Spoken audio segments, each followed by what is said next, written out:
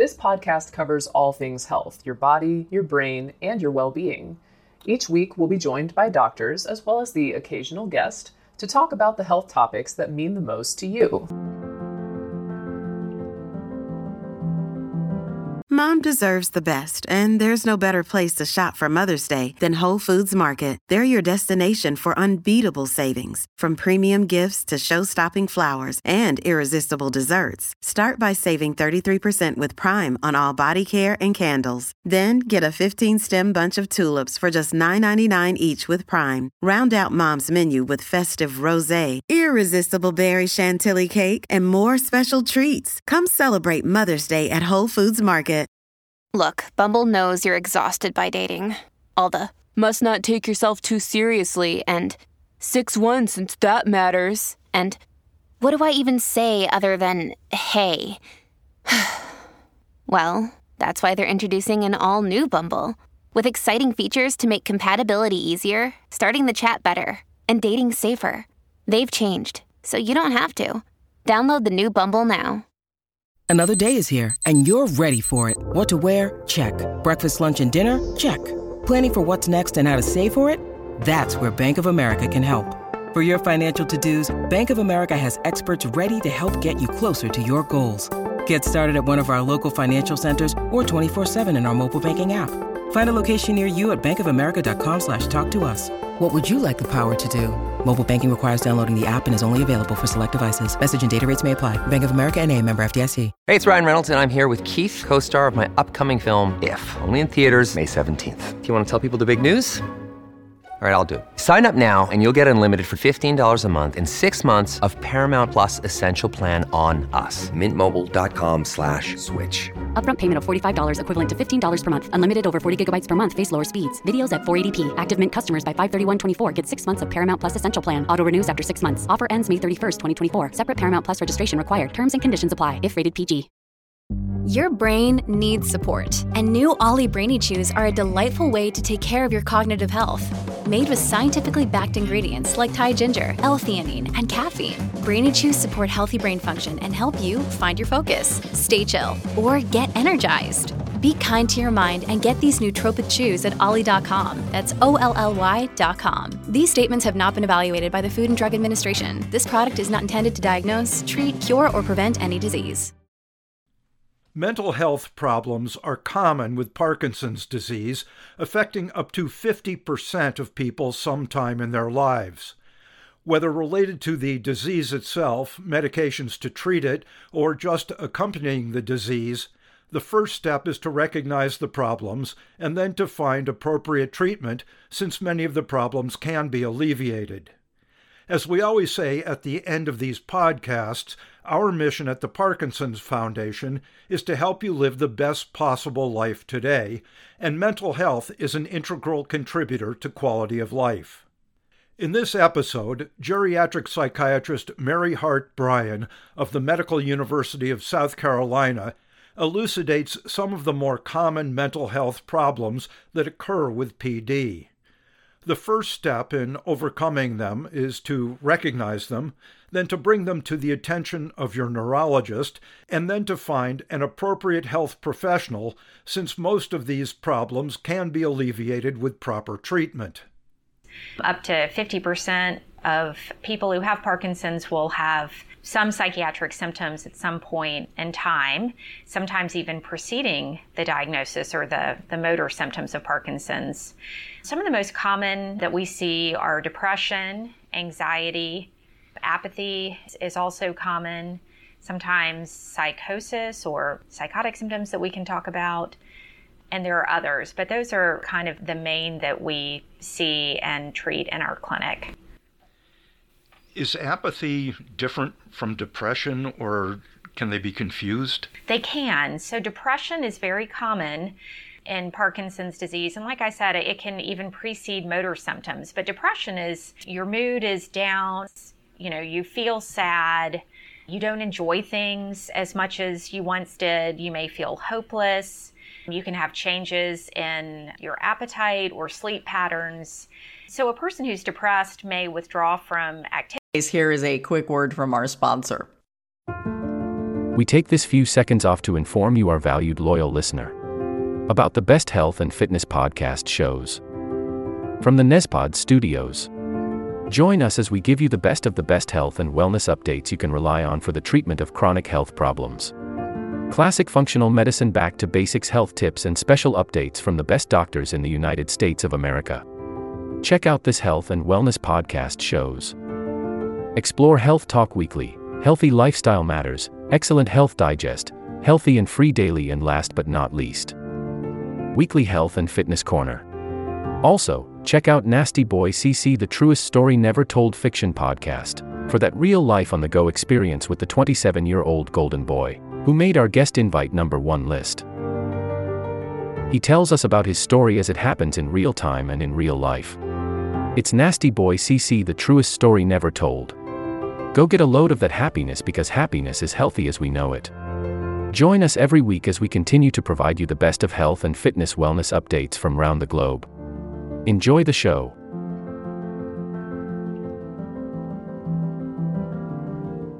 Activities and just not do the things that they once did.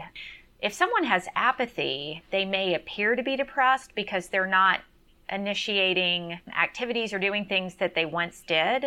But once they are encouraged to start an activity, they're able to enjoy it, whereas a person with depression isn't. They're not enjoying activities that they once enjoyed because of the depression. And apathy can come with Parkinson's disease. It can be a symptom. Oftentimes, the person who has apathy won't recognize the apathy and they're not bothered by it, but it can be really upsetting to their family, friends who don't understand why, their loved one isn't getting up to do the things that they once did and seems content to just sort of not be engaged in life as they were. What kind of treatments are there for apathy and for depression? Apathy can be a little bit harder to treat. If there's not depression, apathy won't respond to an antidepressant. Usually, rather than starting with medications to treat apathy, we'll usually just take more of a behavioral approach and really enlist caregivers, friends, and family to schedule activities and just, kind of motivate the person to get back involved in aspects of life that they've dropped off. With depression, depending on the severity of depression, there are kind of two modes of treatment. One is doing psychotherapy, and one that we commonly recommend is cognitive behavioral therapy. So that's kind of one avenue. Sometimes a person doesn't want to do therapy, or sometimes depression is more severe and also needs medication treatment. So there are several antidepressants that have been shown to have good effect in people with Parkinson's disease. There's not one antidepressant that is specifically recommended for Parkinson's, although there is some evidence that some have worked in Parkinson's disease. But, oftentimes it ends up being either therapy or medication or a combination of both. Does exercise have any role in ameliorating either of these conditions? People always say exercise is good for people with Parkinson's just in terms of progression and the disease itself. Yes, absolutely. Exercise is a great treatment for depression. And again, with apathy, a person with apathy may not be motivated to exercise, but when they do, they feel better. I think it definitely could help someone with apathy, but certainly with depression. It boosts endorphins, it has a beneficial effect on mood, and definitely exercise should be part of the recommendations for someone who's depressed. Are there also potential problems of psychosis in Parkinson's disease, and how would that be treated? There are. So, depression is very common, but we do see quite a bit of psychosis. What psychosis is. Many of us have those stubborn pounds that seem impossible to lose, no matter how good we eat or how hard we work out. My solution is PlushCare. PlushCare is a leading telehealth provider with doctors who are there for you day and night to partner with you in your weight loss journey. They can prescribe FDA-approved weight loss medications like Wegovy and Zepbound for those who qualify. Plus, they accept most insurance plans. To get started, visit plushcare.com/weightloss. That's plushcare.com/weightloss. Can be delusions, and then there can also be hallucinations. So a delusion is kind of a belief that's not reality-based, often paranoid in nature. So delusions or paranoia could be feeling like your spouse is being unfaithful or your friend is turned against you, that sort of thing. So that's a delusion. But people with Parkinson's also can have hallucinations, commonly visual hallucinations. So this can range from anywhere to an illusion, where you see an object, that's really there and it appears to be something else, to actually having frank visual hallucinations and seeing objects that aren't in the room. So oftentimes people with Parkinson's are aware that, they're having a visual hallucination. And so they're able to kind of, reassure themselves and say, oh, I know that's not real. But sometimes this can become very distressing. And at that point, oftentimes we will recommend medications for the psychotic symptoms. It's important to note that, psychosis with Parkinson's disease, it can just be a part of the progression or the Parkinson's illness itself, but also the medications used to treat the motor symptoms of Parkinson's can also, as a side effect, increase delusions and hallucinations in people that are prone to having them. Some medications for Parkinson's disease are associated with potential impulse control disorders. As you said, there may be hallucinations. But what about underlying conditions that people just have and then they get Parkinson's disease? People have bipolar disorder or obsessive compulsive, schizoaffective. So where does the neurologist end in treating these things and the psychiatrist begins, and should they be part of the team? Yes, absolutely. Especially, in a person that has, a psychiatric disorder, whether it be depression, anxiety, bipolar, schizophrenia, schizoaffective disorder, substance use disorders. If that person develops Parkinson's disease, it would be great to have a psychiatrist on the team, and the neurologist would most likely make that referral because it's a lot to manage the Parkinson's and then with any other complex treatment regimen that the patient is on for, their primary psychiatric disorder.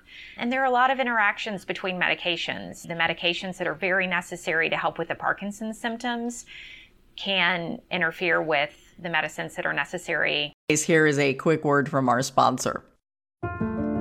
We take this few seconds off to inform you, our valued loyal listener, about the best health and fitness podcast shows from the NESPOD studios.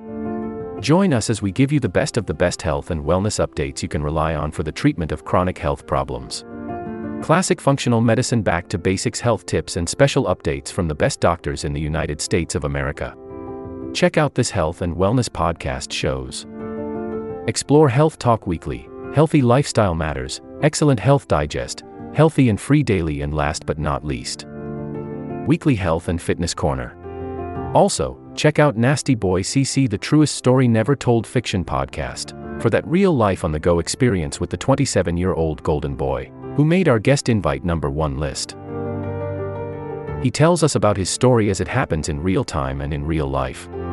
It's Nasty Boy CC, the truest story never told. Go get a load of that happiness, because happiness is healthy as we know it. Join us every week as we continue to provide you the best of health and fitness wellness updates from around the globe. Enjoy the show.